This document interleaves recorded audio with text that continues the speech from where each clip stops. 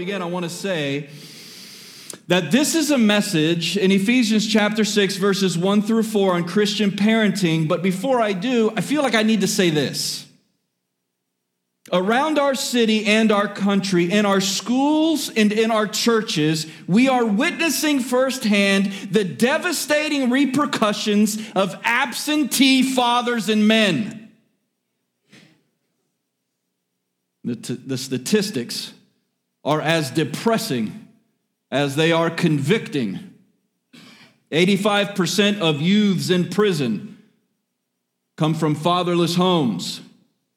71% of high school dropouts come from fatherless homes. 90% of all runaway and homeless children come from fatherless homes. 60% of youth suicides are from fatherless homes. These statistics, as I said, are as depressing as they are convicting. And this is not to say that mothers are not incredibly important. They are. And this is not to bash on mothers who are single moms. They are incredible. But in particular, this morning, what we're looking at in Ephesians chapter 6, verse 4, addresses parents by way of the fathers. And I don't think that can be lost here, church. In God's providence and in God's paradigm, as the church, we have failed to disciple men. We have failed to make boys into men. And what we're seeing happen around our country, what we're seeing happen around our community, indeed, even what we're seeing in some of our churches is a direct result of that fact. We have failed to recruit men toward Christ's likeness, and we have allowed women to occupy roles and responsibilities that men alone were designed by God to occupy with their wife, their God-given helper, by their side. This has had its effect. This morning, however, we're going to hear a word from the Lord, and that word is going to come to us through his inspired word, the Bible, in particular, the Apostle Paul's writing to the church at Ephesus in chapter 6. And it's going to teach us two things. How many things? Two things. A parent's passion and a parent's purpose. Say it with me. A parent's passion and a parent's purpose. These 2 points are going to lead us through what I believe each and every Christian parent should be implementing in their home, regardless of whether they have 1, 2, 5, or 10 children. These are principles for each and every one of us. So without any further ado, let us look first and foremost at a parent's passion. First and foremost, let us look at our first point, a parent's passion. Let's address this point. I see it in verse 4 where it says, fathers, do not what? Provoke your children to anger.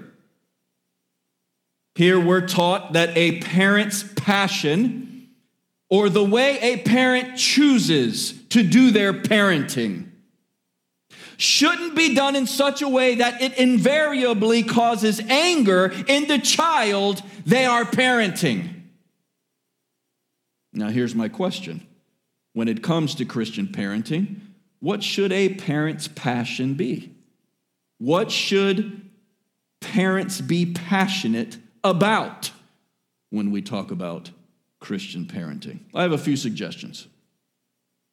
First, a parent's passion should be for their child's soul. A parent's passion should be for their child's soul. Before anything and everything, before they walk, before they start taking regular food, before they're potty trained, before they start school, before they get their first test or take their first field trip, before their first fight or their first breakup, Before anything and everything, church, a parent's first and foremost concern must be for their child's soul. As Christian parents, our first passion should be that our children know and love Jesus. That they obey his commandments, and that they're willing with gladness to spread the good news of the gospel in both word and in action. We aren't in the business of making hollow people here in this church. People who don't kill, rob, or rape, but who are still on a path to hell because they have not repented of their sin and do not love Jesus. The purpose of Christian parenthood, say amen if you're listening. The purpose of Christian parenthood is to raise up more Christians who love Jesus, who serve their family and serve others, and praise God from whom all blessings flow. This is such a drastic and depressing and disappointing breakdown that is evident to us. Muslims make Muslims. Jews make Jews. But Christians make these like free will, do what you want kind of people. But not here. Here in this church, we raise Christians. It's not a choice, it's not an option. Because a parent's first passion should be for their child's soul. If we're parents who raise children who don't love Jesus and don't fear God, really, what congratulations are we due? Being a law-abiding citizen isn't a prerequisite for heaven. Repentance and faith in Jesus Christ are. There are people in hell today who obeyed society's rules but didn't love Jesus. Parents, your first passion must be for your child's soul. Secondly, a parent's passion should be for their child's health. And I mean this with sincerity and love. This isn't necessarily a dig toward anybody or anything, so don't take this like he's speaking to me. I am, but not really. Luke chapter 8, verse 8 says, he who has ears to hear, let him hear. So if I'm speaking to you, just receive it, okay? Listen, your children need to eat healthy. Your children need regular meals. Your children don't need junk, and they don't need sporadic scheduling. You need to give your kids 3 meals a day. Not chips, not sugar, not soda. That stuff should not be in your house. You are responsible to raise healthy children. Not subcontract that job to the society or to the school or to the church.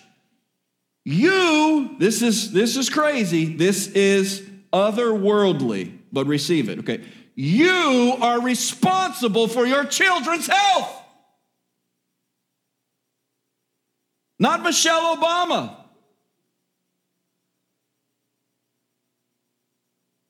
Doesn't matter what they do to the lunch system in schools. The school is not responsible for your kids' health. You are. You need to feed your kids well. You need to feed them well regularly. And you need to remove from your house the things that break down their immune system, break down their neurological activity, break down their joints, their muscles, their ligaments. You need to give them water and good food. No soda, not a ton of fake juice. You turn it over, it says 4% juice. None of that. You need to set up your kids to be healthy. Here's something else you need to receive. Your children need to be in bed at a reasonable time. No kid has any business being up past 10 o'clock. No kid. I don't care what position they fall in that window of age group, at 10 o'clock, your kids need to be asleep. The only reason your kids can stay up that late is because you let them sleep till 11. Your kids need to be up in the morning. They need to live during the day, and they need to sleep at night. That's your job. It's your job to regulate their clock. It's your job to regulate their principles and their practices. It's your job to make sure that they're getting the sleep that they need to grow well. If you don't establish these habits early in their life, the statistics show that they will never have these habits. They will always live according to whatever whim they have in that day if you don't teach them in the first 6 to 8 years of their life that structure and organization matters. Now, fortunately with Jesus, there are always second chances. But sometimes he's not gracious with us in that way. Sometimes he makes us work for those second chances because we didn't listen. So he who has an ear to hear, let him hear. Your kids need to eat well. They need to eat regularly. Subtract the junk from the house and make sure they're sleeping their 7 hours. Make sure they're getting to bed at a decent time.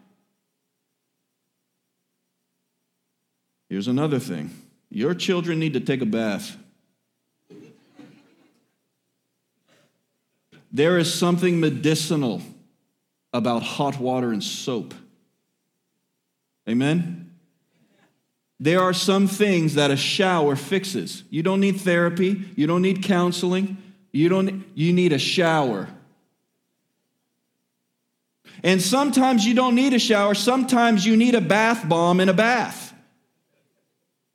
As adults, we forget that our children are people. Amen? They need 5 minutes from our insanity. Let them go take a bath for 30 minutes and have a little unplugged time.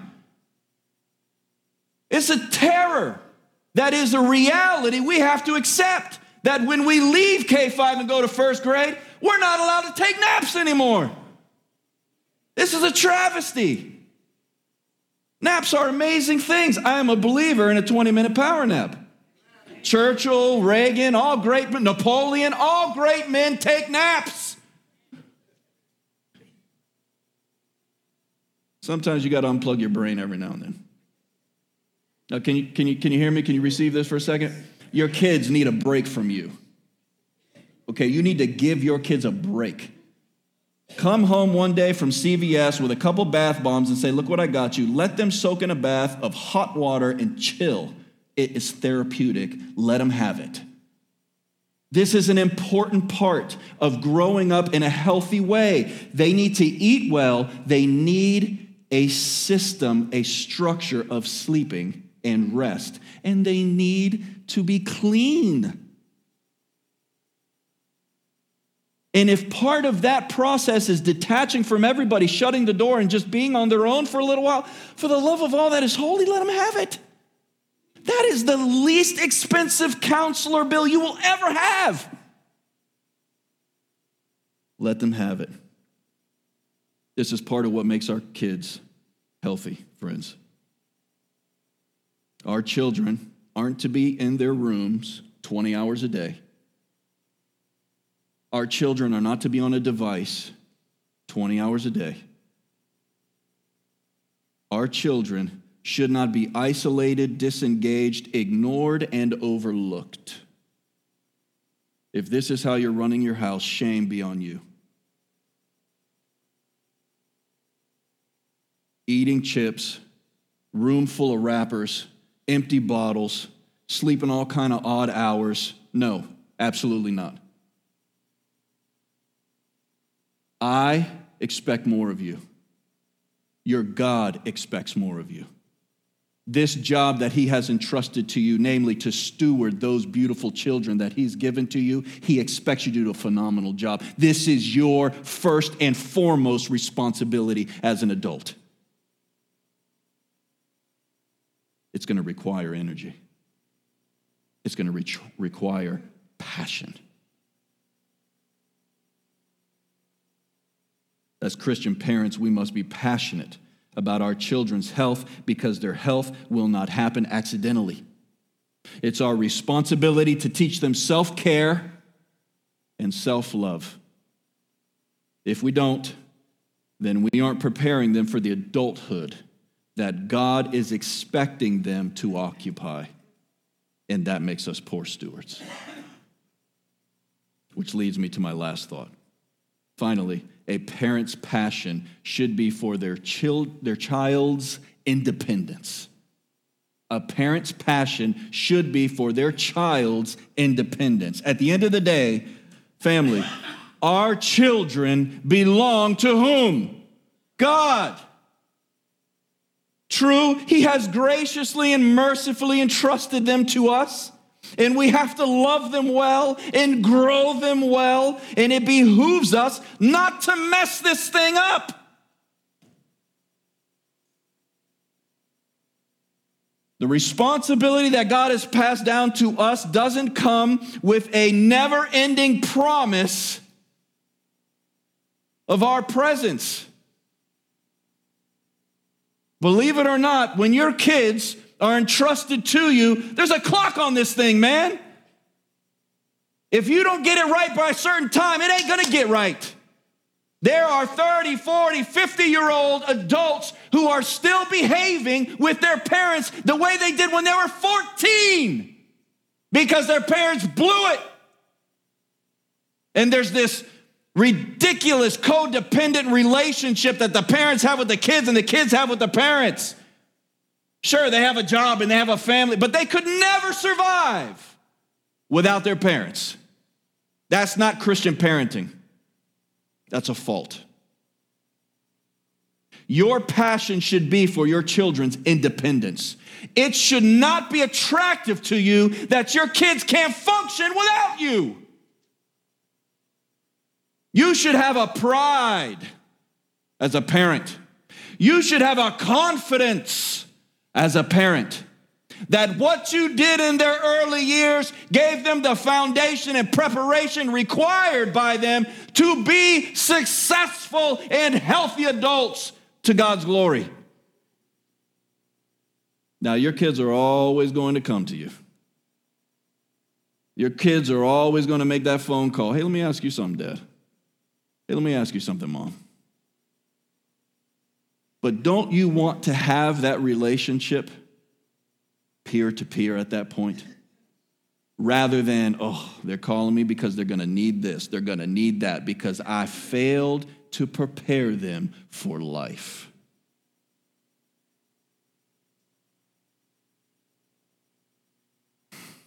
We must parent in such a way that our children become independent of us, not disconnected from us, independent of us. Now, I know that circumstances happen and everybody has valleys, right? This is a general rule and principle that we all, each and every one of us, need to hear and receive. This does not mean that if your children as adults have hardships, you go, hey, best of luck. That's not what this means. I have real issues with people who come to church and they tithe and they give and they'll give to a missions offering, and then when their kids need some sort of help because they have been let go because of a pandemic or whatever other circumstance might happen, they go, oh. Good luck with that. Paul says in 1 Timothy chapter 5, a person who does not care for his family is worse than an infidel. Your family comes first. Your family comes first. So don't misunderstand what I'm saying. If your family's in a unique situation, as a parent, you don't have to say, what a failure I am. That's not necessarily the case. Everyone's circumstance is unique and different and is special unto them. However, as a general rule, we should not be raising dependents. We should be raising people who are at the cusp of adulthood, are excited about their independence and the responsibility that comes with it. You shouldn't have to helicopter your children. You shouldn't have to make every single decision for them. You should be able to trust them with responsibility and godly decisions.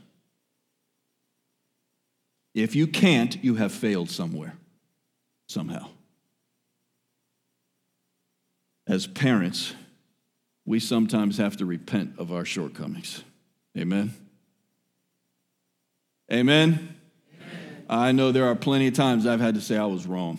I was wrong here. I apologize. I'm sorry. Will you forgive me? I've had to do this.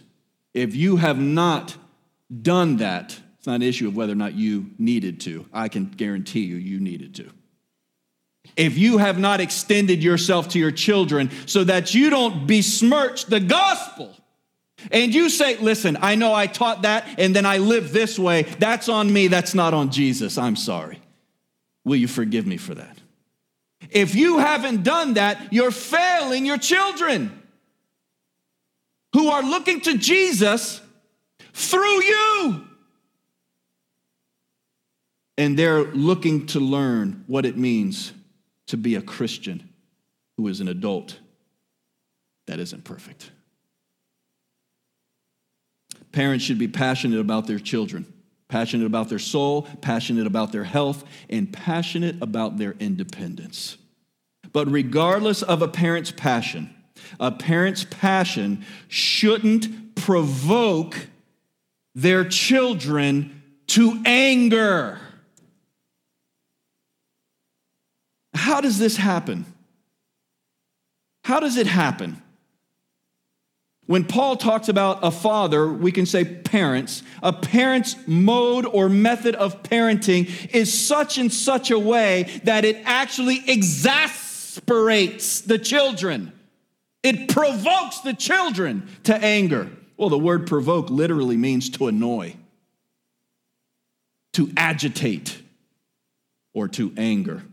So we get an understanding of what the Apostle Paul is saying here from the bare meaning of the word. How does provoking our children happen?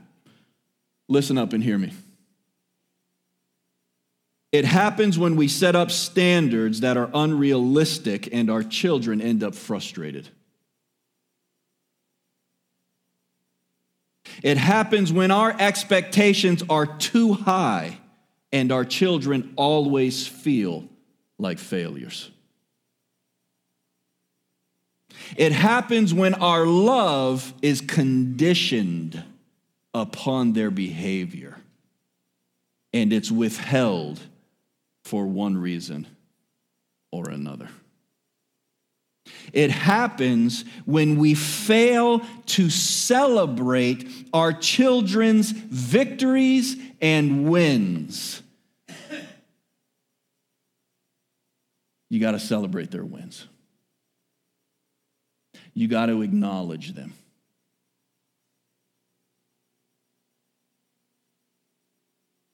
It happens when we expect them to function like healthy people, but we don't provide those things which they require in order to be healthy.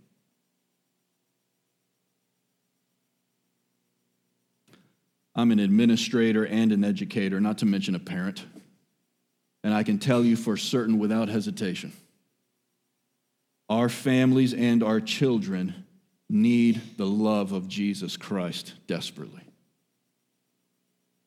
We need it as parents. Amen? Our children need it. But in God's providence and plan, the way our children receive the love of Jesus is to such a high percentage through us. We're demonstrating it. We're living it. We're speaking it. Our society has broken down in 100 places because we've replaced responsibility with pleasure. We've replaced accountability with preference. We've replaced truth with relativism. And we've replaced the hard work of family life with convenience. If you would be a successful Christian parent, then you must be a passionate parent. Passionate about your child's soul, about your child's health, and about your child's future independence.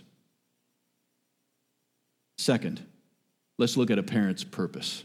We've talked about a parent's passion. Let's turn the corner and look at our second point, which is a parent's purpose. If you would, please look at Ephesians chapter 6 again. We're going to read this in one foul swoop. It's going to begin in verse 1 like this. Children, obey your parents in the Lord, for this is right. Honor your father and mother. This is the first commandment with a promise. That it may go well with you and that you may live long in the land. Now, fathers, and of course we can say here, parents, fathers, do not provoke your children to anger, but bring them up in the discipline and instruction of the Lord. By way of reminder, let me again make this point. A Christian parent's responsibility isn't just to raise their children in a safe and loving home, so that they are good students and good citizens. That clearly isn't a bad goal or a bad reward. But we aren't parents in general, church. We are Christians first. Amen? A Christian parent's responsibility is to raise their children, Paul says, in the discipline and instruction of the Lord. So let's look at this phrase a little more closely. First, the word for discipline is the word paideia. It means teaching, instruction, and training. It's the word we get pedagogy from. Did you get that? The word is graphic. It tells us that our responsibility to the Lord in regards to parenting has to do with teaching, instruction, and training. Christian parenting isn't lazy or disengaged. It includes teaching, instruction, and training. Education is an incredibly important part of our faith. Sure, there are parents who will teach and instruct and train their children on how to use curse words. There are parents who will teach and instruct and train their kids on how to drink alcohol. Well, they're going to do it somewhere. They might as well do it here. Stupidest philosophy I've ever heard. There are parents who are going to teach and instruct and train their kids on how to catch or how to throw a ball. But they won't teach them morals. They won't teach them right and wrong. And most importantly of all, they won't teach them the truth of the gospel of Jesus Christ. Paul is telling us that as Christian parents, we should be teaching our children the truth of the gospel. We should be instructing them in the scriptures. And we should be training them to think and to reason as Christians who are possessed by God the Holy Spirit. This is partly what's entailed by the word paideia, discipline. We have to discipline our children. But the idea of discipline would also include correction. And by that, I'm referring to the question of whether or not a parent should correct their child. And if they should correct their children, should that correction include a physical aspect? In other words, should a Christian parent spank their children? As I do on virtually every other issue, I have an opinion on this. So let me mete it out to you a little bit at a time, because this is a very important issue. 3 things I want to share with you. First, the Bible teaches physical correction. There are no ways around this. You can dilute it, build a hedge around it, you can reason your way around it, whatever you want. But at the end of the day, prima facie, at first look, as clear as day, the Bible teaches physical correction. There's no escaping this truth. None. The Bible teaches and actually expects physical correction. Proverbs chapter 23, verse 13.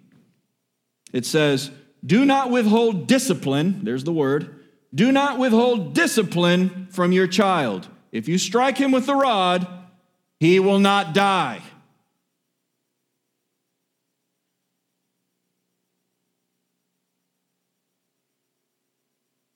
I've lost like 70% of you. The first thing to see is that it's expected, okay? Do not withhold discipline from your child. Expectation. Second part that I want you to see is what he says after that expectation. This is very important. He says, if you strike him with a rod, he will not die. Now, get this. The very tone of this verse seems to say, in my mind, and I'm relatively educated,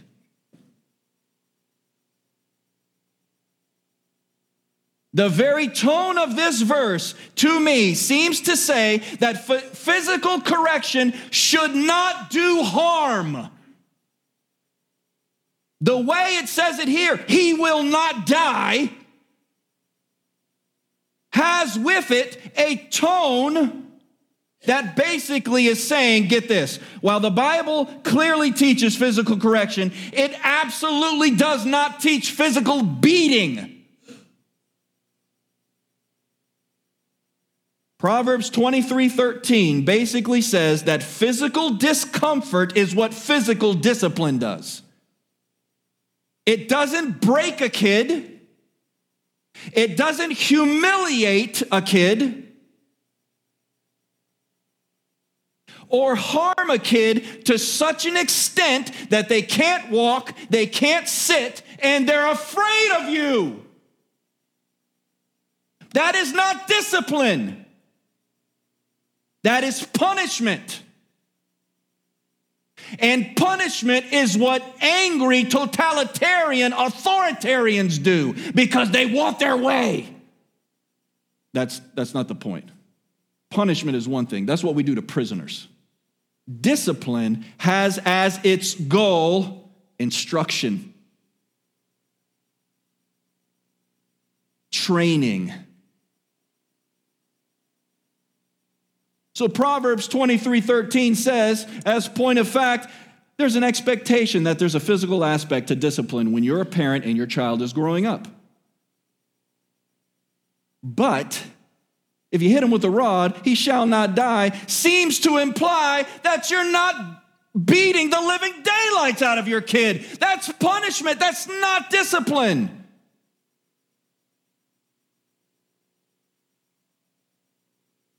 Let me say this. If you're harming your kid's spirit, if you're leaving them with welts, if every time you go to hug them, they step back out of fear of your hand, you are wrong, and you need to repent, and you need to make it right with your children. That is not biblical discipline. But physical discipline is taught. Amen? Secondly, the Bible teaches physical correction as a general rule, but that isn't the only kind of correction. The Bible teaches physical discipline, but that is not the only kind of correction. In my opinion, this is where Christian wisdom and godliness come into play. As a Christian parent, you have to know yourself, and you have to know your child. If you have a temperament that goes from 0 to 60, go outside and beat a log. Don't hit your kid. If you have an attitude problem, you better go outside and beat air. But don't take your attitude problem, which is a sin you need to deal with God, out on your child. That's not acceptable.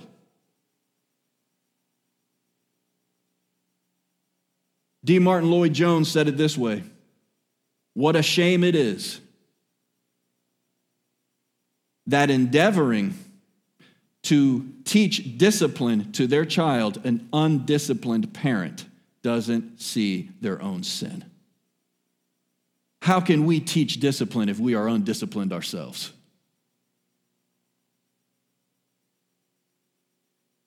As a Christian parent, you have to know yourself and you have to know your child, honestly, in the light of God's truth.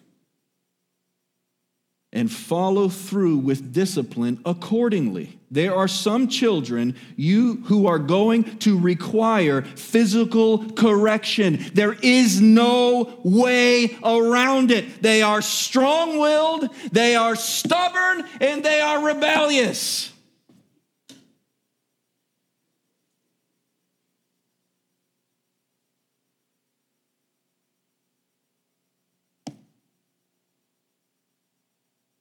But you're the boss. And they have to learn that you're the boss. And you have to teach them to harness that energy that God has given to them in their personality and disposition toward godliness and toward goodness. And in order for you to accomplish that goal in a strong-willed, stubborn, hard child, you are going to have to exert physical correction. Now you say, no. There's always exceptions. Listen, if you try to talk the rebellion out of a rebellious child, you know what you make? You make a manipulator. They learn to converse with you. They learn what words to use. They learn what tone to use so that they can get their way and go on rebelling, because that's what rebels do.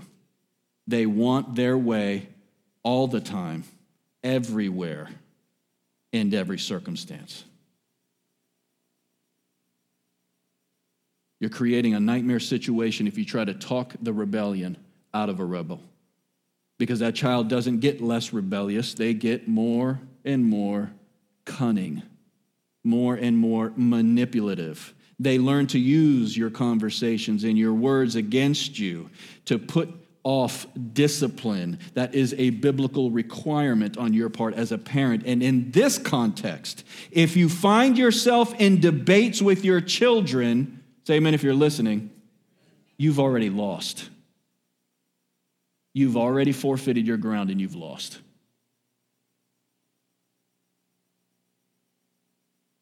In this context. On the other hand, I want you to hear this. There are some children who feel corrected if you go like this. That's it. That's all it takes. That's all it takes. This is what I'm talking about when I say you have to use wisdom and godliness to decide when and where and how.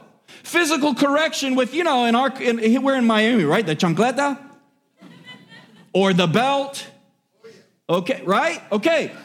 Hit yourself and then hit your kid. You never say, I'm going to beat you until I'm tired. You say, hey, I told you this. You deliberately crossed the line. You're getting 5 on the back of your leg. 1, 2, 3, 4, 5, call it a day. Done. Okay, done. Now, they need to feel it, but if they can't walk afterwards, that's not cool. That's not cool at all. It needs to be productive. You're not beating the kid, you're disciplining the kid. And you never use your hands. You never want your kids afraid of your hands. You use an item. The chancleta in our house for a while was a spatula.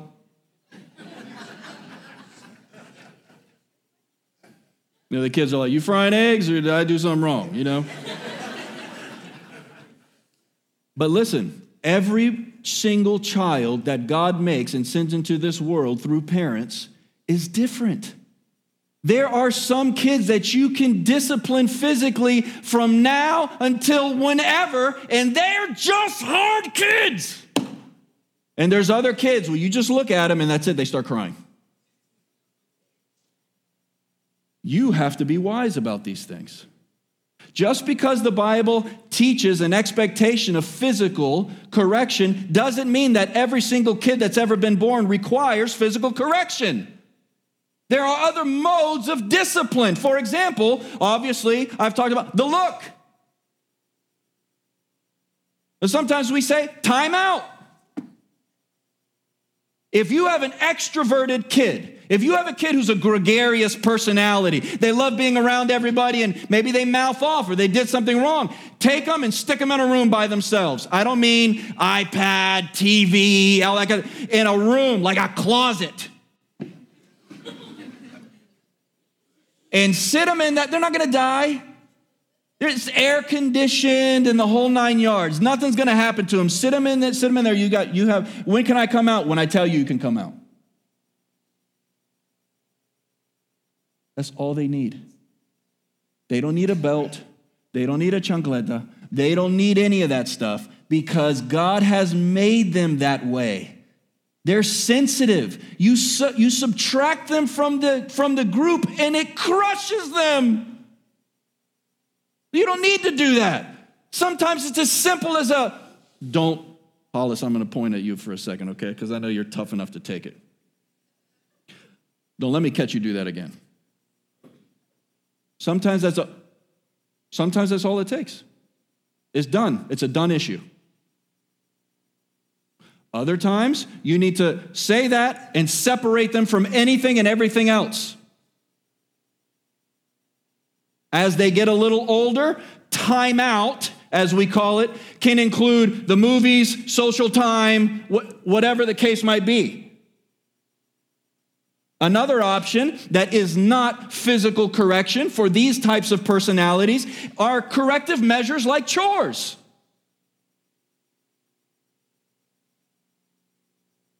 You brought home a grade I told you not to bring home. All the cars need to be washed. Get to it. Throw Dawn soap and water on the sidewalk. Let them scrub the sidewalk. I don't care. It sounds like the Epic of Sisyphus. They're pushing the rock up the hill, and the rock's coming right back down the hill. Who cares?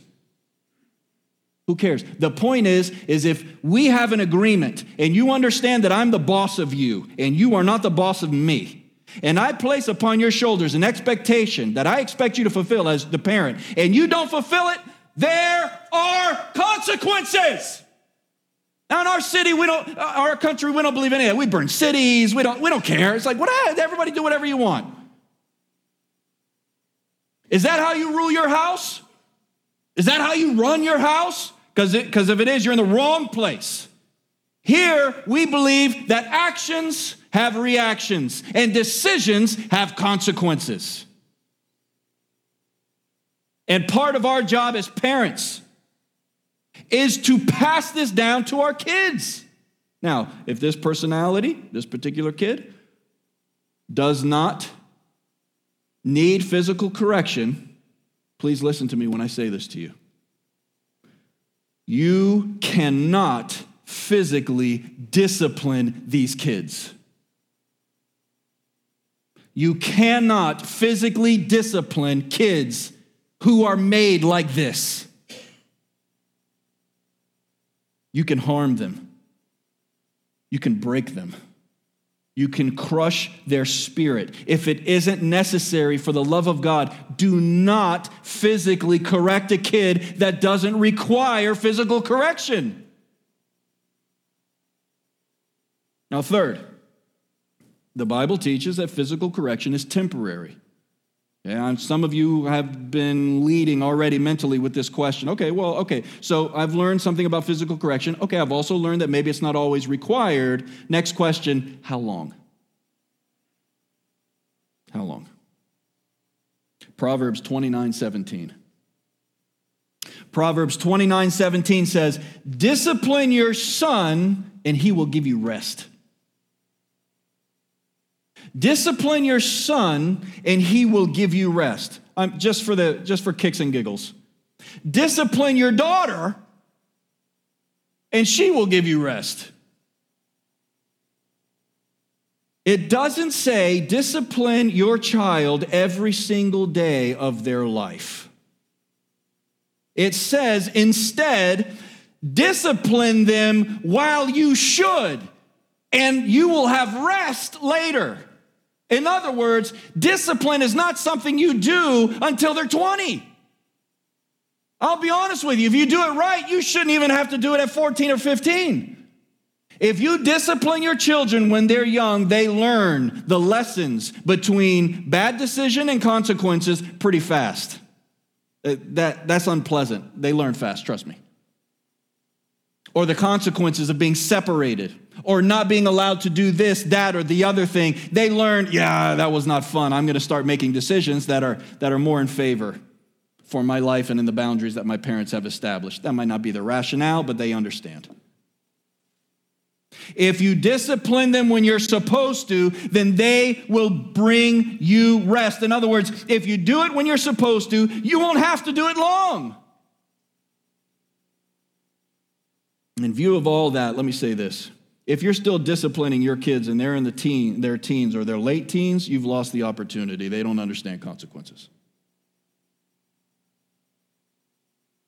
They have learned something from you or your failure to parent, and what they've learned is this: consequences dictate my course of action. So if I don't get caught, it's not wrong. Or the consequences are always so minimal that I'm willing, for the pleasure of disobeying God and my parents, to do the crime because the time is not a big deal. You failed. If that's where you are as a parent, you've dropped the ball. Friends, this is not a game we're playing. The greatest issue that you're going to face with your child isn't whether or not they'll follow your rules. We're not raising chimpanzees here. We can teach chimpanzees to do stuff, right? This isn't Ivan Pavlov's dogs with the bell. Okay, we are not sociologists. We are Christian parents. Get this. We are in the heart business. We are in the spiritual business. And whatever we decide to do with our children must bring them closer to us, and it must bring us closer to them. And ultimately, it must bring them closer to God. And if what we're doing is not achieving that, we're doing it wrong. It's that simple. We can teach the dogs and the chimpanzees to jump through hoops. This is something greater. Our kids don't have a rule problem. They need to learn that our kids have a heart problem. Regardless of how much we love them, and regardless of how much they might impress us. Say amen if you're listening. Our kids need to learn that they're sinners. And sinners are in need of a Savior. That's what we're doing here. We're teaching our children what Hebrews chapter 9 says. It is appointed to every man one day to die, and then he will give an account. We are teaching our children that there is something serious between right and wrong, blessing and consequence. Some of you have been taking your kids' phones away every other week, and they don't adjust their behavior. It's not working.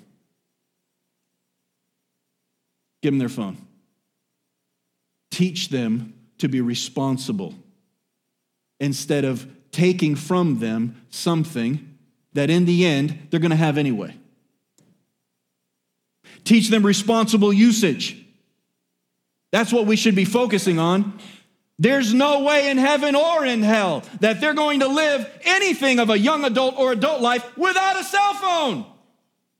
You might as well teach them not to live without a phone, but to live with a phone in a godly way. That's what you should be doing. Some of you are talking to your kids, and they're going to die from all the talking. Less talking, more action. Deal with it. It's done. Move on. Stop rewinding the tape and reminding them of the F that they got or the back talk that they did. Deal with it. Give them the consequences. Move on. Jesus does not remind you every 6 months of all you've been forgiven of. So who do we think we are? Forgive, pay the debt, move on.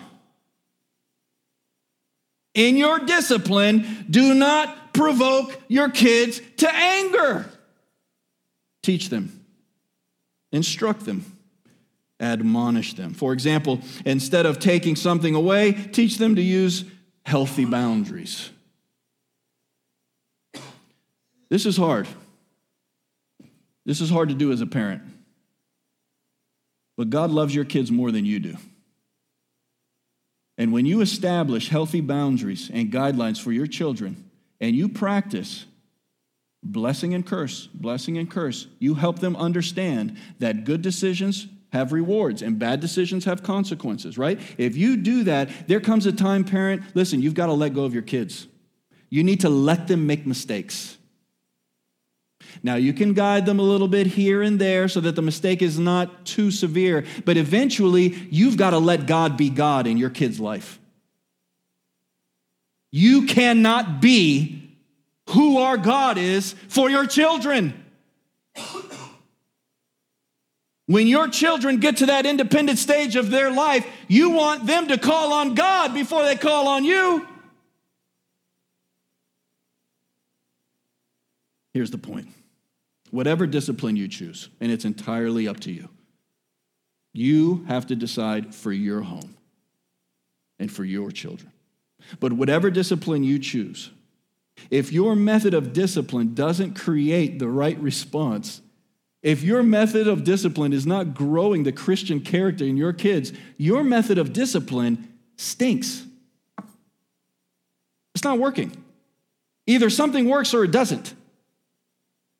I'm not telling you how to do it. I'm giving you suggestions. At the end of the day, you and your wife or you and your husband need to decide that for yourself. Whatever's right for your home, do it that way. Your children should be thinking more and more and more with every discipline event or every reward event, more like a Christian. Because they understand the gospel better because of the way you're parenting. Christian parenting achieves goals. It doesn't just do things and say, hey, look, I'm a parent. No, as a parent, we are achieving goals, which leads us to the second word.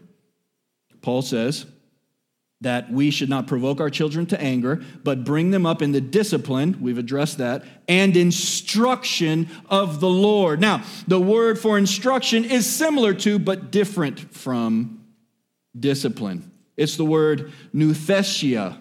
It's sometimes translated admonition. If you have a King James version, you'll see the word admonition there. Sometimes, like in the New English Bible, it's translated correction. It means basically the same thing as paideia, which is discipline, except it carries with it a tone of warning. It amazes me how many parents aren't having that sit-down conversation that includes warnings with their kids. Listen, this is where you are. These are the decisions you're making, and this is where it's going to land you. You need to have that conversation with your kids.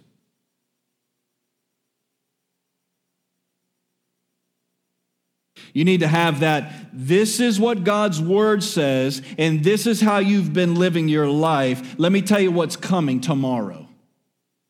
You need to have those admonitions. You need to have those warnings with your kids so that not everything is tied to you, but they start to understand that God is watching them. And that God will bless them or make life really hard for them. As the scripture says, we must remember that as a father disciplines their child, so does our heavenly Father discipline us. These are the conversations that you have with a serious tone. These are the conversations that display the tie between warnings and consequences for our children. It is not parental to say, hey, listen, if you drink too much, call me. It's not parental to say, if you're going to have premarital sex, make sure you use a condom. That's not parental. That's irresponsible and unchristian. Our kids are going to make mistakes. Our kids are going to make bad decisions because our kids are sinners. But we can never achieve in our children what Jesus can achieve in them.